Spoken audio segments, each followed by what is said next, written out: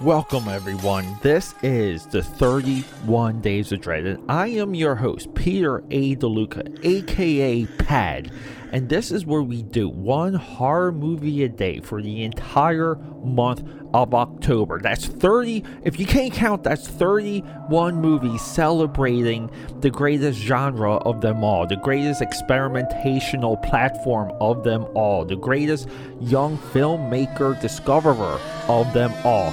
It is horror, 31 days coming at you. Look out, ghouls and ghosts, it gets spooky.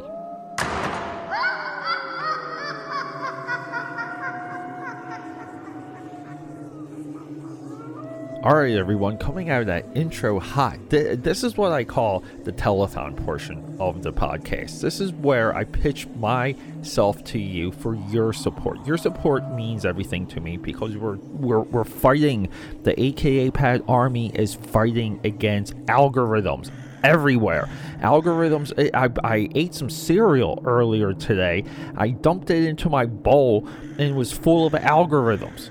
Okay, bad joke. Alright. Sharing this podcast, telling your friends about it, leaving comments, leaving reviews. This is how we grow AKA Pad's Audio Audacity. Your support there is more valuable than anything other than like a high five in person, because I'd love a high five in person. No joke, people. I feel like it's been years getting to this moment. Years of waiting to finally discuss Scream. An insanely important movie. Like late 90s, Hollywood and all, like going into the year 1999. 1999 is what I consider to be one of top 2, top 3 most impactful years in Hollywood history. We're building into that, so we have to put that into a little bit of the context when we consider Scream as one of the absolute greatest horror movies of all time. 1996, Wes Craven and a newborn. We all know his name, right? Kevin Williamson. Kevin Williamson becomes another Quentin Tarantino. Great screenplay out of nowhere, takes over Hollywood. And within so taking over Hollywood, I mean, the story itself is Scream. Kevin Williamson, the mastermind behind Scream, builds, creates this giant franchise just out of sheer will, sheer talent. And then along the way, within a few short years, he gets mashed up. 1998, Halloween, H2O. 1998, The Faculty. 1999, Teaching Miss Tingle. He's not involved with the screenplay for Scream 3. Then it's Curse. Then it's Venom. Dawson's Creek, he does a ton of TV work. Doesn't come back to Scream until Scream 4 2011. I've long thought this. If Kevin Williamson was a part of Scream 3, this is like something, this is a fantasy. This is something to be we should want to see his original story notes for Scream 3, because we're dealing with this long form complex narrative, and it's the first time we're like really rolling around in long form meta too. Again, something that complements itself highly. The comedies, if you look at the Austin Power movies, there's a lot of similarities in the way it's laid out, okay? And we're also dealing with 90s content. So like there's all these little like dynamic combustible elements. But Kevin Williamson was a part of the cell for Scream for so long. And then like what do we have? What do we have right now? January of this coming year, we have the 5th Scream movie. Since then, we've had 3 MTV, 1 VH1 TV series titled Scream. So the franchise has become this other entity. It's this bigger idea. And because of that, when we might have ideas, preconceived notions of when we go into the original, we might expect different things. And here's the best idea. If you appreciate a lot of the what I would call slasher deconstruction. At the end of the 31 Days of Dread, I'm Peter A. DeLuca, by the way. Peter A. DeLuca, 31 Days of Dread. At the end of this journey, we're going to be talking about Fear Street from Netflix. Fear Street is another deconstruction of the slasher. Cabin in the Woods, deconstruction of the slasher. And we get these deconstructions now, and they're very common. But it started with Scream, and it started with a very odd blend. I mean, a perfect, weird blender. Like, they poured these things into a blender. You know, they got themselves a mold, and we got something very unique, very special. We have young Hollywood in Scream. We have a meta slasher movie with Scream. We have Wes Craven, the guy behind Nightmare on Elm Street, icon behind Scream. We have a screenplay, up-and-comer creator who really proved himself, Kevin Williamson in Scream. Dimension, new studio, spin-off of Miramax, Scream. Okay? They used to call New Line Cinema the house that Freddy built. Dimension is the house that Scream built. Then we have a cast who, like almost everyone that Scream touched, top to bottom, went on to really be a solid creator. We're talking music, we're talking like everywhere. And we have also the emergence of Wes Craven becoming a horror icon. I get you're an icon when you create Freddy Krueger, but when you create, again, very similar to James Wan, back-to-back giant franchises, you're one of the greats.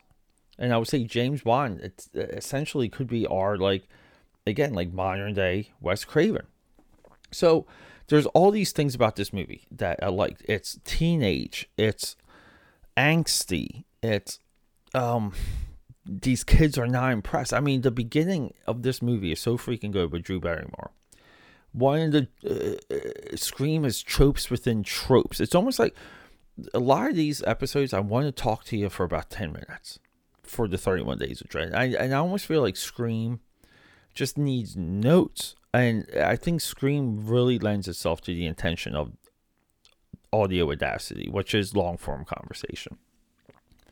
Because it goes in so many different directions. But the trope within Scream is the person on the poster is going to die early. Someone in the top billing will die early. This movie we have Drew Barrymore. Next movie we have Jada Pinkett Smith.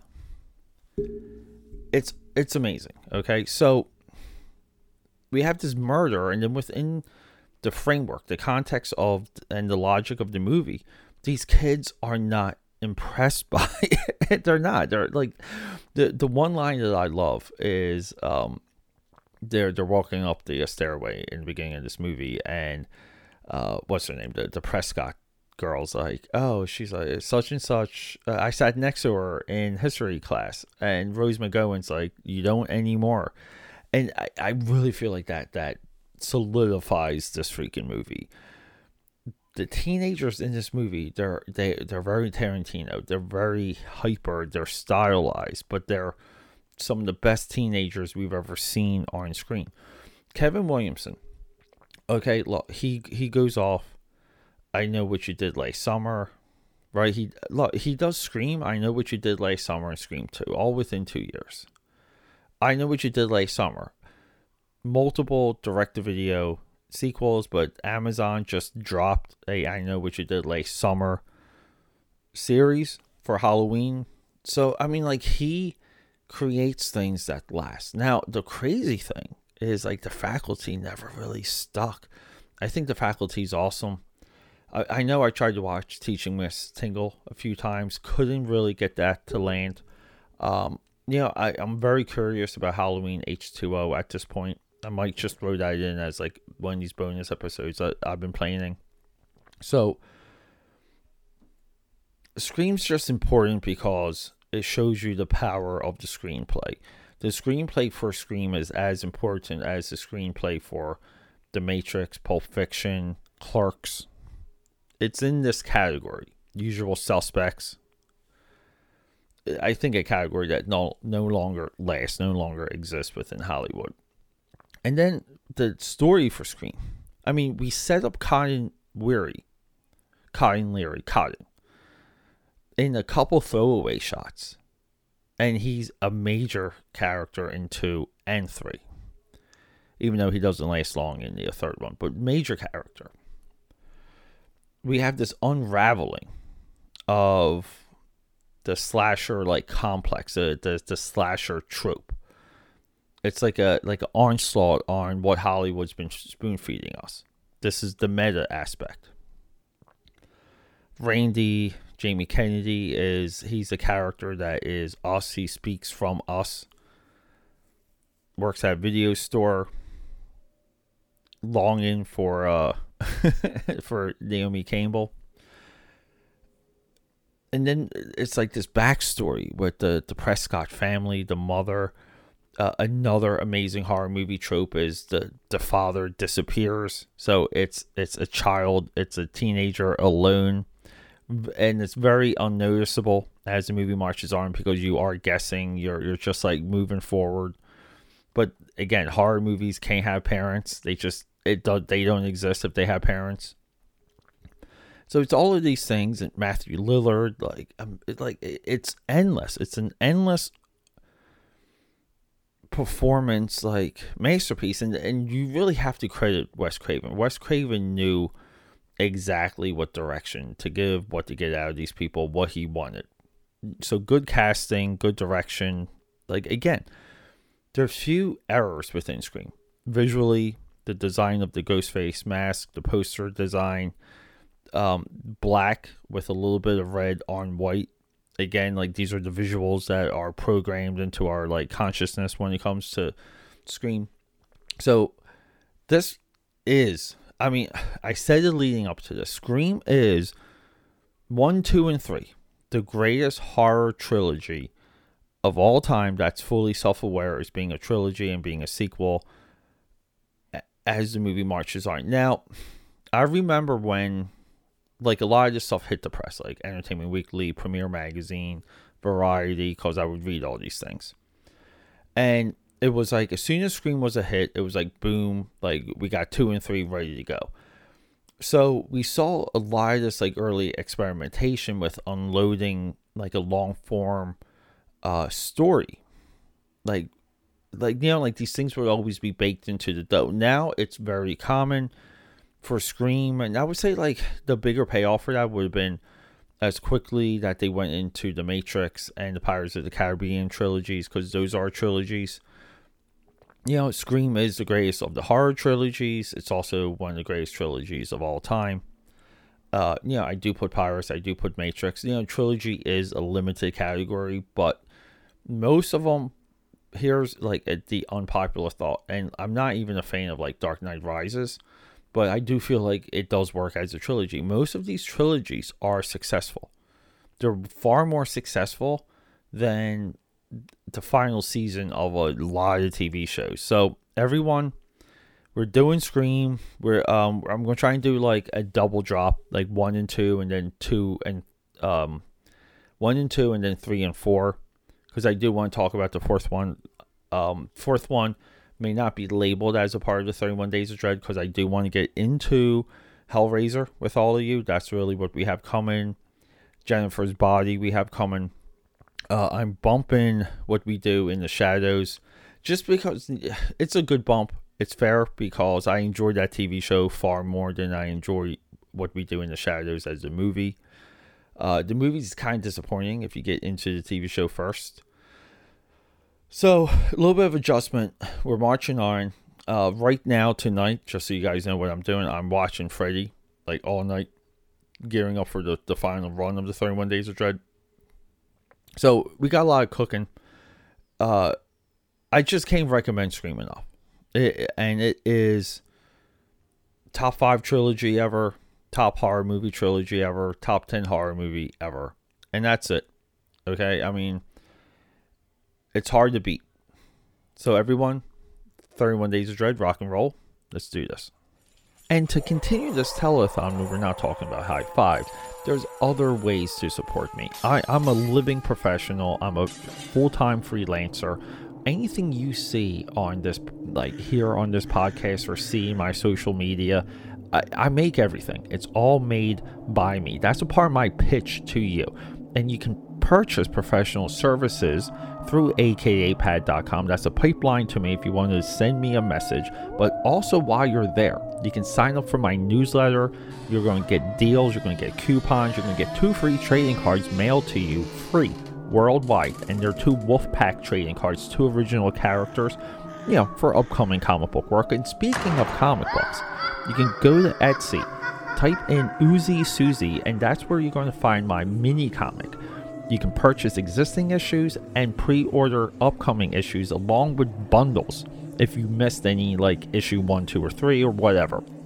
There, Uzi Susie is waiting for you. And keep an eye on Indiegogo. A lot of my bigger comic book projects will be available through Indiegogo. All of those updates will be here on this podcast, so if you're a regular listener, I'll let you know. We can rock and roll from there. So everyone, thank you so much, and feel free to reach out to me on social media, aka Pad69, Instagram, and Xbox. That's right, you can play Halo with me. Just straight up aka Pad on Twitter, straight up aka Pad on the Facebook. My business page is there. My personal page is there. Hey, be a personal friend of mine. I don't care. Let's talk movies. Let's talk creativity. Let's talk fun, and just who cares? Do you like, the Transformer movies? I love them. We can talk about that all night. So meet me there and we'll rock and roll. Let's get talking. We got a movie to discuss.